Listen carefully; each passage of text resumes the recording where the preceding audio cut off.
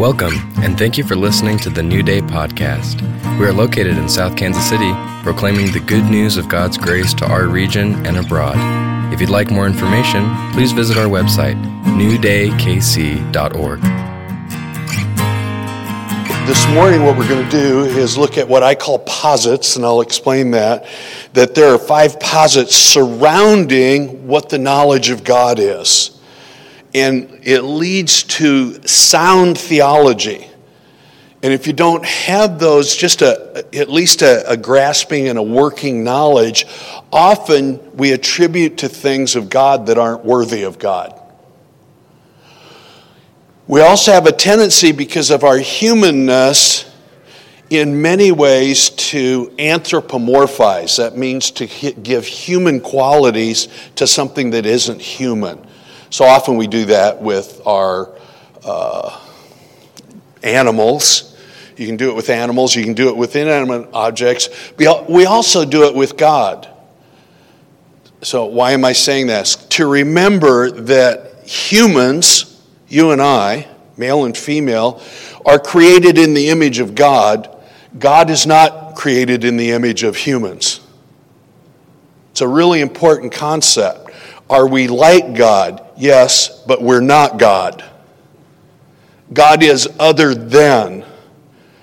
And so that creates somewhat of a puzzle that we call paradox. That means 2 things that look like they don't fit, but they do. And you can know parts of it, but you may not know it completely.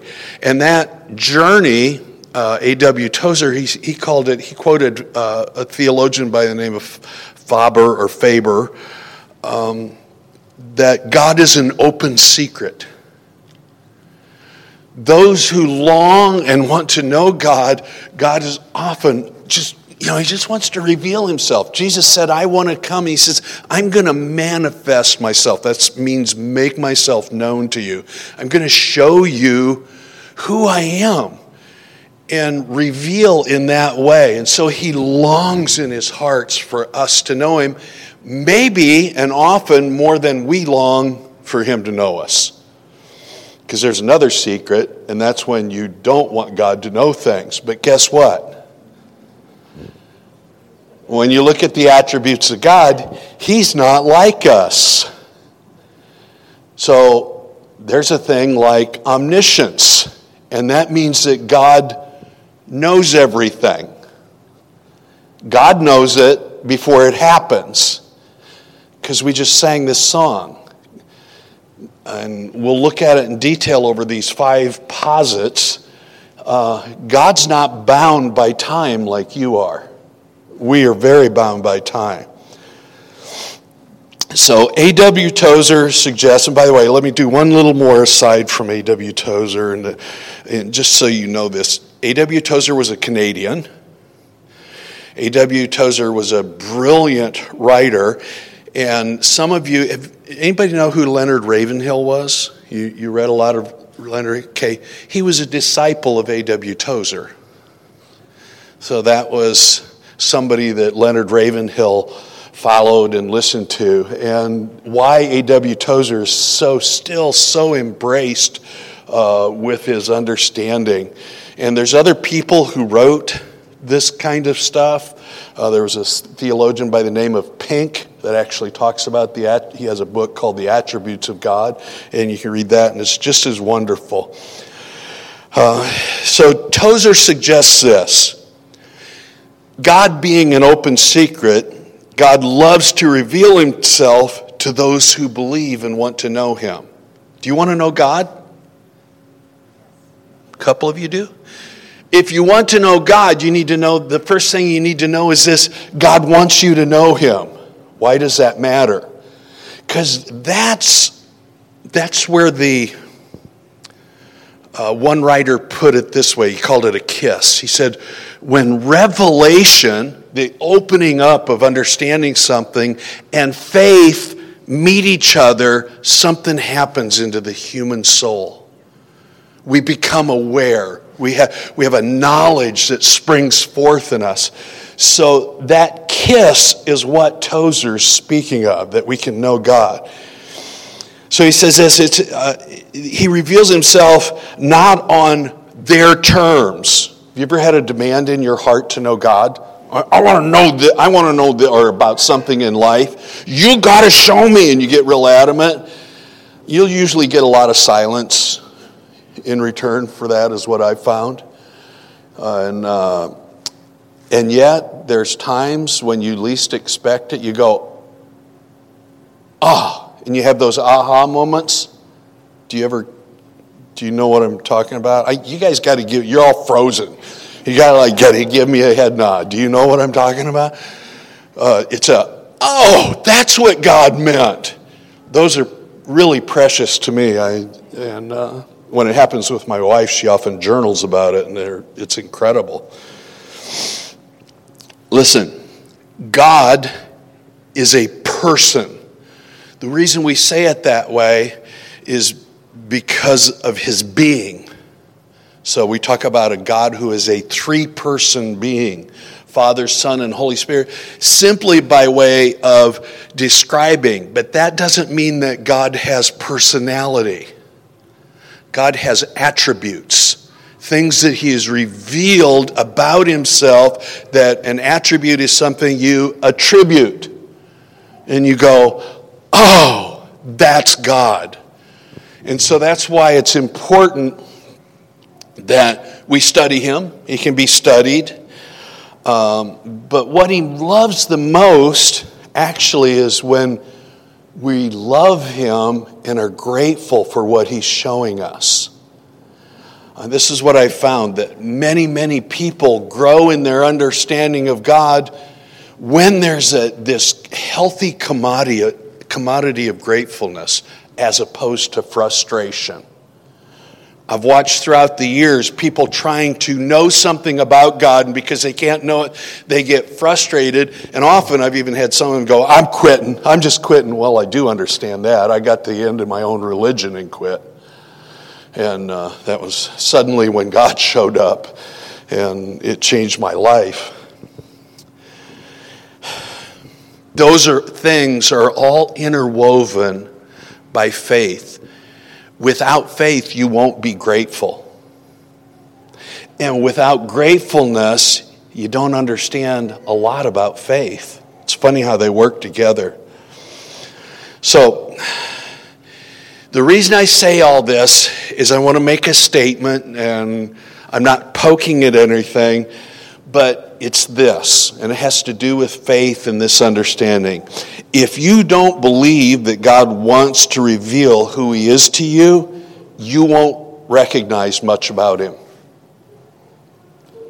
If you make statements like, oh, that's fine for Diane. She studies all week and she goes after God and he just says, me, I don't ever get anything. You're not going to get anything. Don't compare yourself to other people and say, well, they're the ones that get this. They're the ones that get a revelation of who God is. And I never have that happen.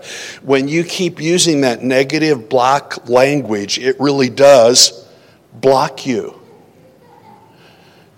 When you start praying, go, I know this much about you, but I want to increase in my understanding. God looks at that, we call that teachability. It's a humble place. And when the humble heart says that, just think in the natural realm. Dad, what was our family like? It's none of your business, kid. No father says that to their child. What was Grandpa like? Oh, let me tell you. And you start unfolding it. In that way, we're somewhat godlike. And if we can be good to our children, don't you know that when you use language that blocks God, it's not God you're blocking, it's who? You, your own heart. It's your own heart that you're blocking. And a lot of times when we do that, we become a blocked learner. And how does God speak to us of who he is? In so many ways, he uses all of life to get us to see who he is. And he addresses it. So when our hearts are open, God reveals himself. So I want to talk to you about 5 posits. I'll explain what a posit is. Surrounding not only the knowledge of God, but then it can be encompassed with sound theology that doesn't have holes in it, doesn't leak. It's wholesome. So this is what the word posit means. It means to dispose or set firmly, to affirm the existence of, and to propose as an explanation. That's what a posit is. It's kind of like a foundational. Have you ever had a porch built on the back of your house or a deck, and they put those posts in the ground that have to be set first in concrete, and they get it all set up and get the level marks on it so that you can have a sound porch? That's what a posit is, those posts. These are the things that it sets on. So the knowledge of God sets on, there's more than 5, but it's easier if we remember things in 3s and 5s and 7s. Nobody understands why that is, but you just do better with understanding that. So I made it simple, and I'm going to use 5 of them. So the first one is this. There is a great paradox between the spiritual realm and the natural realm. There are 2 realms that coexist and at times seem to co-function, and they are both very valid. One of the things that's difficult in the natural is this: the spiritual is more real than the natural. What? The spiritual realm is actually a more valid and real realm than this natural realm. God being God is more real, let me use an example, than this. Does the chair exist? Yes. But the chair is bound by earth and will decay and fall apart. God exists and will never decay and fall apart. And he lives in a realm that has think through this, the spiritual realm has no decay in it. It is not bound by the laws of the earth. It is not bound by entropy. And all the other things that we call natural laws in the earth. Gravity is one of those. Right? If you hold a pen and drop it to the floor, it's always going to drop. Those are natural laws. There are spiritual laws that are greater than natural laws. And they actually exist here and now. So Paul says in 2 Corinthians 4, this is one huge way to understand it. So he's talking about all the things that have happened with what was going on in the ministry that he was doing. He says, therefore, we do not lose heart. Even though our outward man is perishing, yet the inward man is being renewed day by day. For our light affliction, which is but for a moment, now think of the song that we sang this morning, Future Past, is working for us a far more exceeding and eternal weight of glory. Now, whenever the word eternal is used, you go, he's suddenly talking about that other realm. He says, while we do not look at the things which are seen, but the things which are not seen. For the things which are seen are temporary, but the things which are not seen are eternal.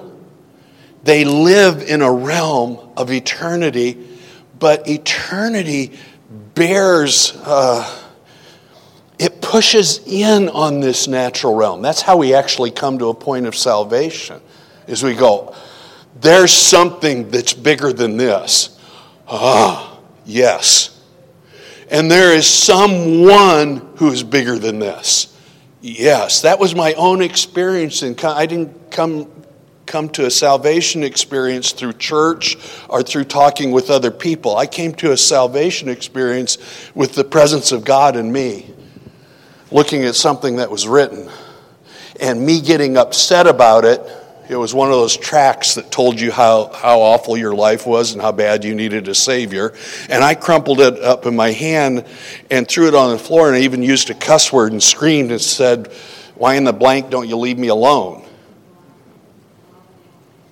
And went, and I heard myself. In a moment of time, that other realm started to bear on the earthly. Now, I'm not the most brilliant mind on the earth, granted, many of you know that.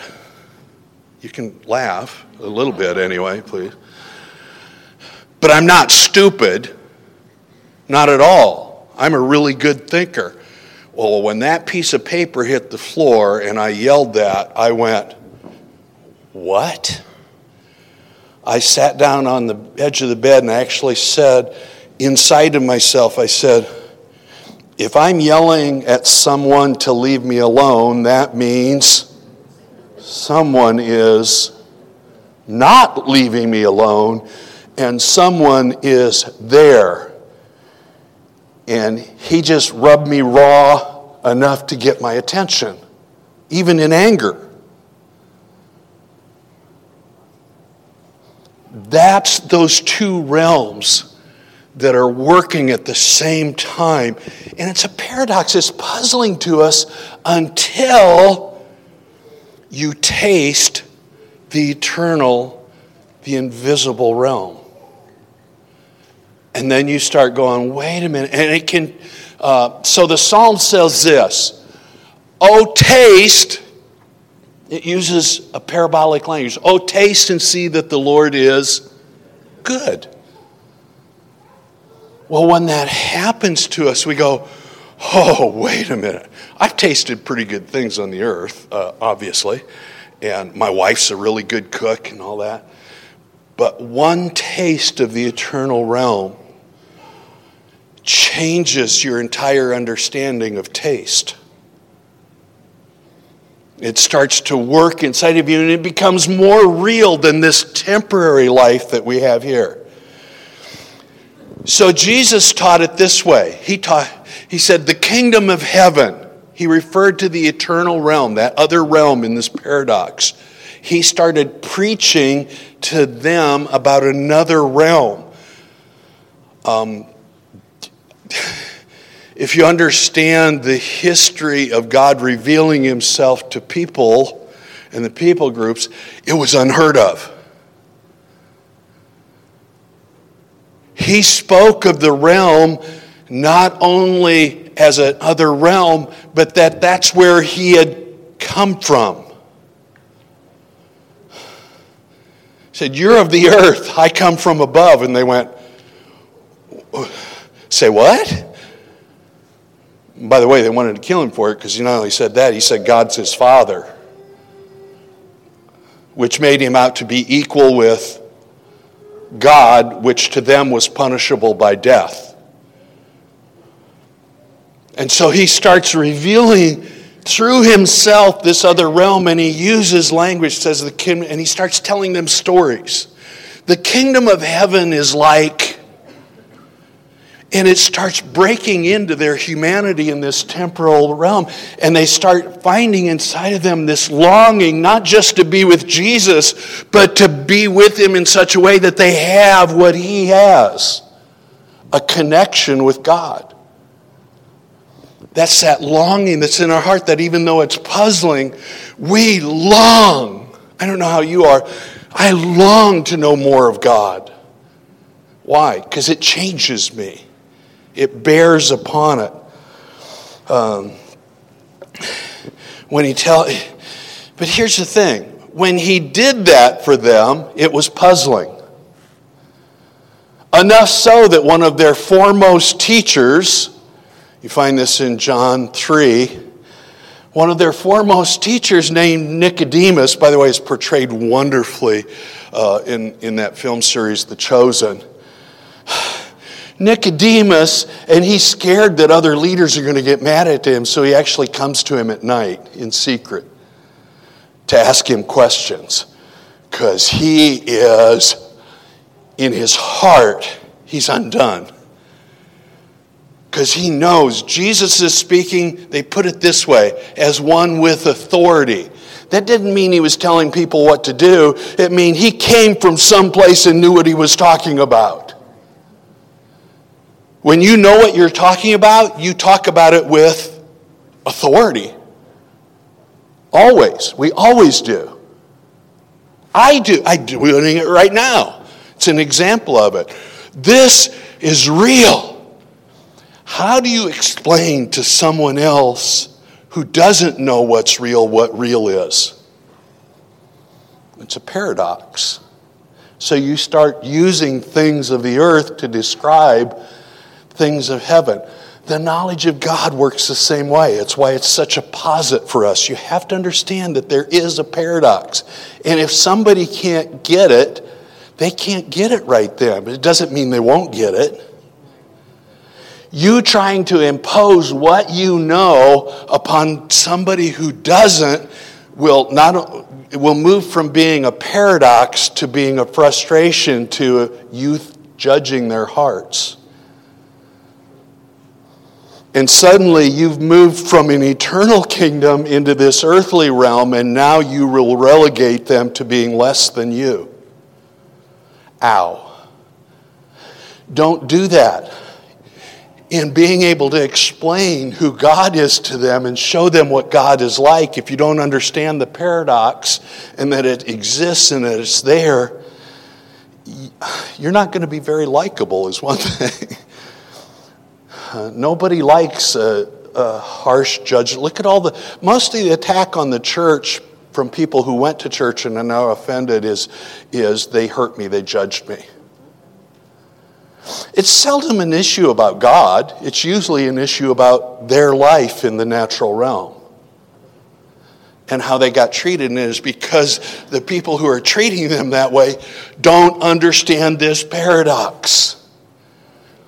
So you look at the story of Nicodemus. So by way of explaining this, you have to understand Jesus understands the dilemma because he came from what he's talking about. So he takes Nicodemus through this journey and says, well, you have to be born again. Nicodemus goes, what? Can a man enter his mother's womb again? Because he's talking about being birthed. And Jesus says, I'm speaking to you. He says, you're a teacher of Israel and you don't even understand earthly stuff. How can I explain this to you unless you receive it? So he says, unless you're born again, you can't enter this kingdom, the eternal realm. He said, and then he says something even greater.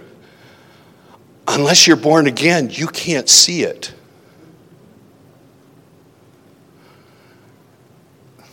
Now, as we work with people who are unbelievers, if you understand that paradox, they can't see it till they receive it. So you're trying to give them the depth of what God's meant to you in your life, and they're going, say, what? What? No, I don't. You know how many times I flipped off and told those hippies in Tucson to keep their track and where to put it? They were all trying to reach me, but I couldn't be reached. My sister tried to talk to me. I went, Lila, I want none of that. I didn't want any of her brand of religion, ever. She wouldn't even wear makeup anymore. Good grief, woman, put some lipstick on. That actually was my father saying that, not me. He didn't understand because he thought his daughter was beautiful, especially when she got all duded up like women can do. And he was just angry because she wouldn't wear any makeup, because she thought it was a distraction of the eternal. All she really did was put us all off.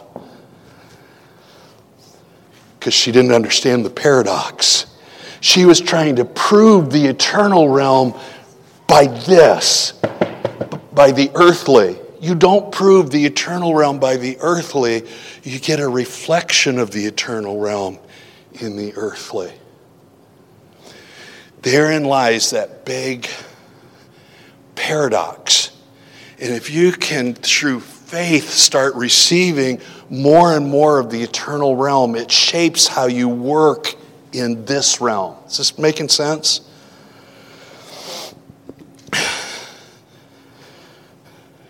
I love that story of Nicodemus.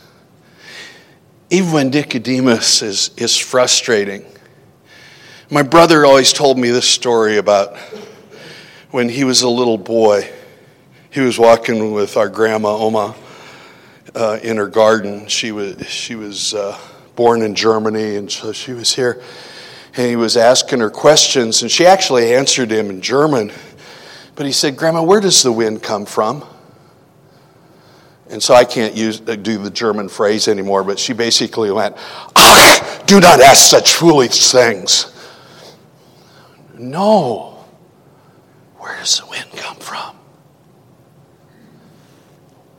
Well, I can't define it, but I can describe it.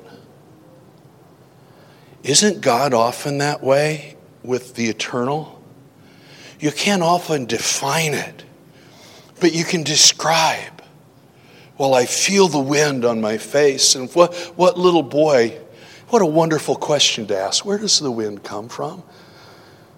Well, child, the isotopes and the bands of different air pressure circle over Canada, and it creates a... No, the little child, here's what you say. Oh, it's caught in God's plan of how he makes the earth work. And you use the natural stuff of earth to start understanding the eternal realm. And even in our most childlike state of asking stuff about the earth, we can use to let people know who God is and that there's another realm that's more real. Fantasy tries to distort that. I love stories of fantasy. Magic tries to distort that. It can actually distort it in people's thinking. Faith is not fantasy.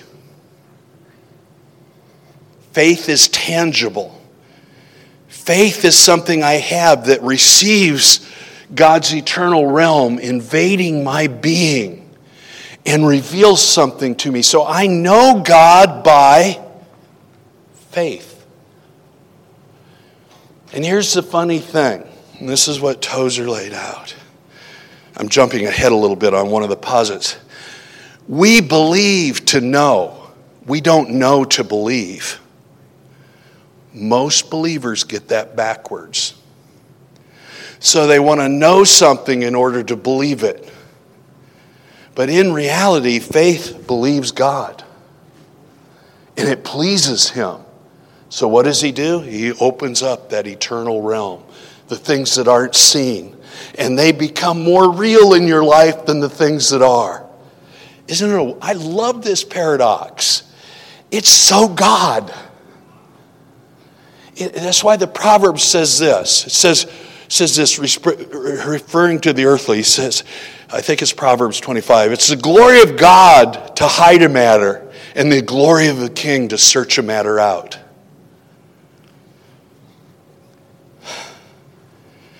So, report came out today that debunks, and I'm not attacking you, but that is done by scientists and actually debunks the whole thing about the climate woes that the earth is in.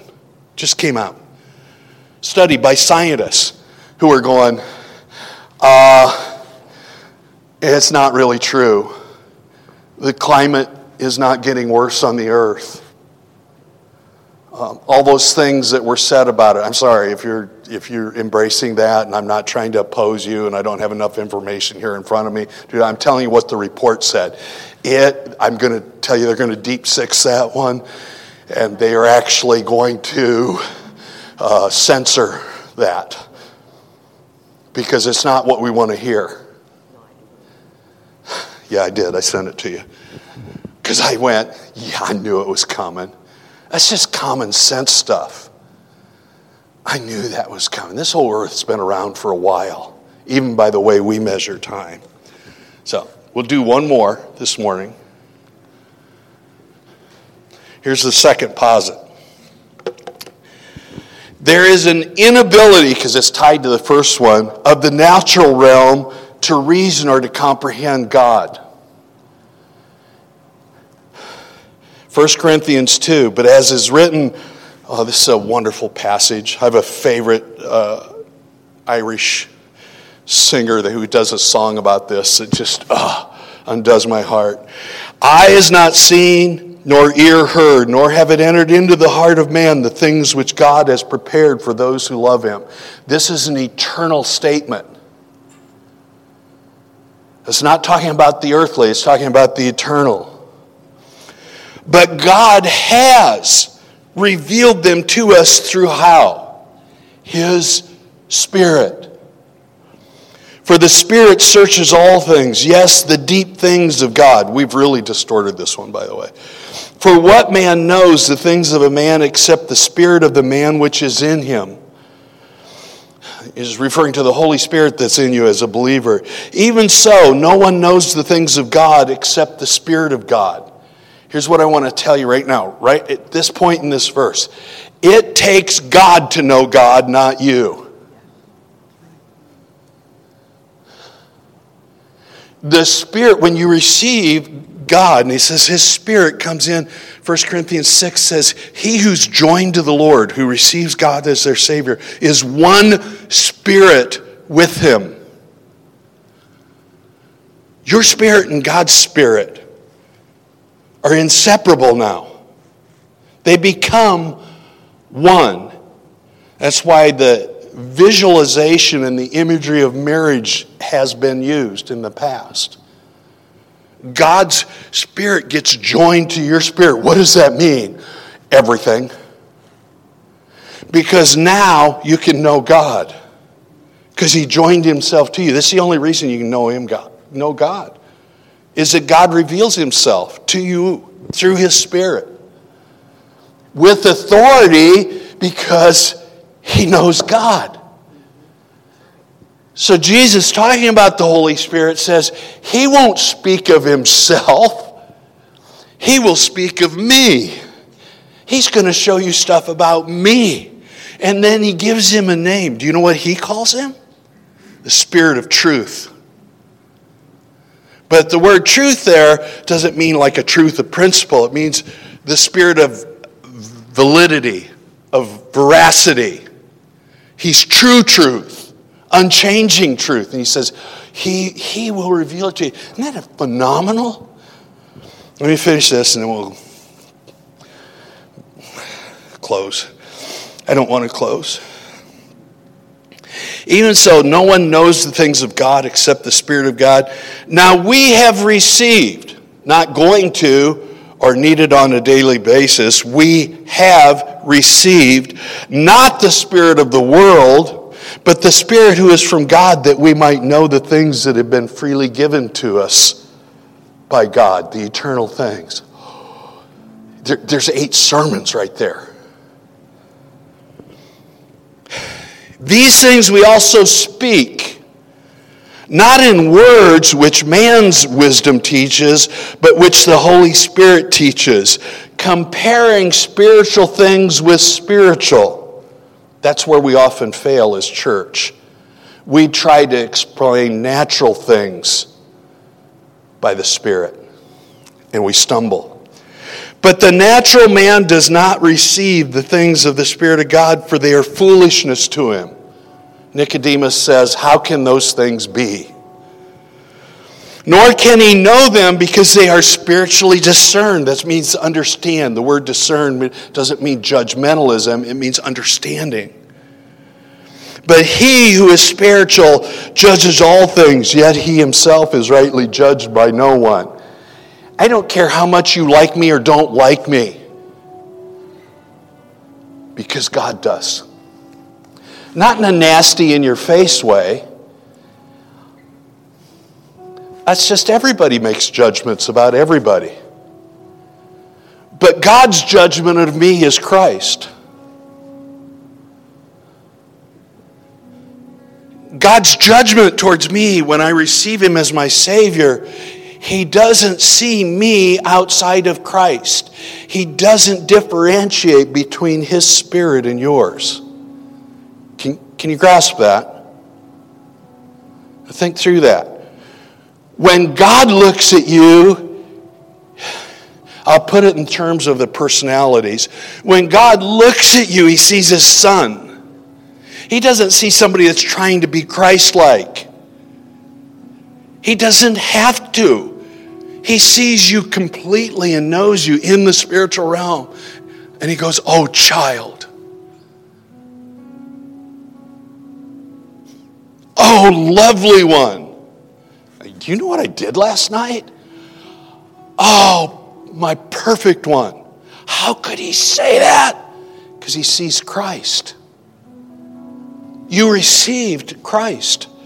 You received who He is. In all the deeper sense of that. Is it a paradox? You better believe it. And you want to be a changed person? Go after understanding it. I don't like theology. Guess what? You just got a big dose of it. I don't like those kind of teachings. Yeah, you do. When your heart awakens to them and you'll go, oh my God, my God. I want to close with this. Famous poet, Gerard Manley Hopkins. Anybody ever heard of him? You want me to do a judgment on you? You uncircumcised Philistines who have no idea. Okay, Gerard Manley Hopkins was a poet who got born again. He had been, I believe, a successful attorney. He got born again and became a priest, became a monk, didn't even want to be a priest. He got smitten with this understanding of God. And he left everything that he knew.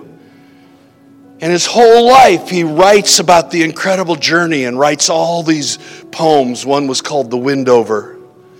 Think through that. It's a type of bird, but it's also referring to a dove, and then it's talking about the wind over. And it does it, and he uses symbolic language. And so he starts talking about wrestling with being judgmental over the things of the earth, and he starts the things he's offended at, and why it's such a wrestling match, and how God wants him to be something that he doesn't ever feel like he can be, and he fails at it over and over and over and over again. And then he talks at the end of it, the line that's the revelation part. And he says, I have wrestled with this, and he refers to the rood, meaning the cross. I have wrestled with this crucifixion. And he said, and I've come to this understanding. My God. He plays with language. The wrestling that we're to have is to reveal God in this eternal realm. And then you just get angry. Oh my God, I'm sick of that. Well, that's what he was doing. Except then he gets the next part. My God! Wait.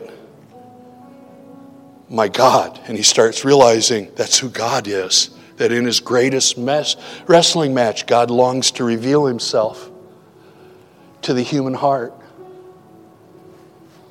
Lived his whole life, nobody knew about his poems.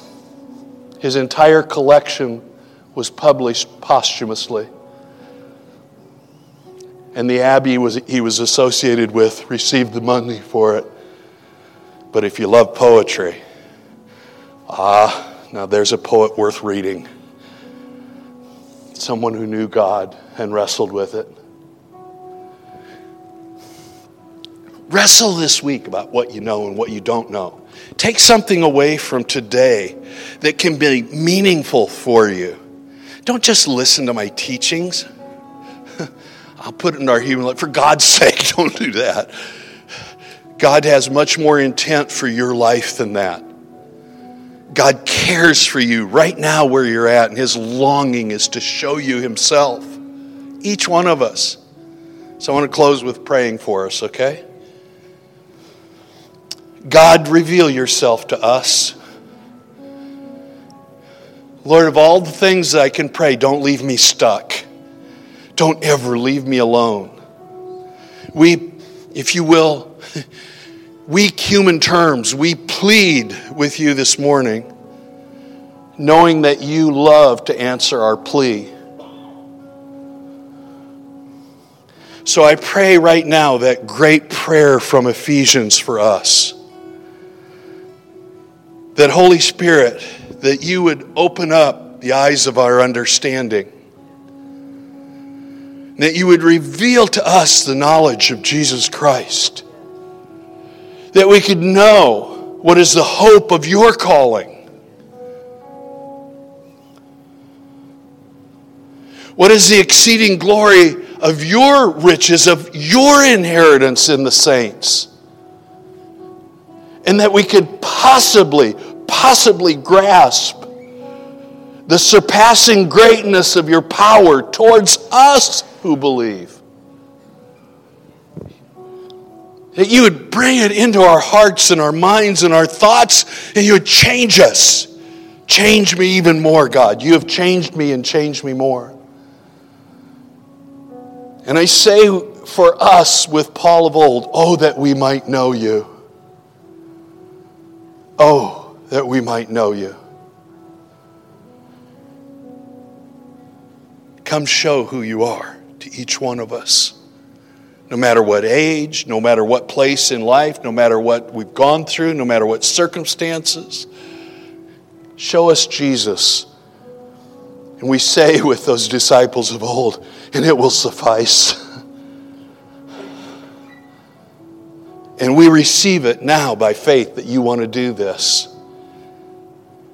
In Jesus' name. Now may the Lord bless you and keep you. Lord, make his face to shine upon you and be gracious unto you. Lord, lift up his countenance upon you and give you peace. In the name of the Father and of the Son, the Holy Spirit. Amen. Bless you guys. Love on each other as you go.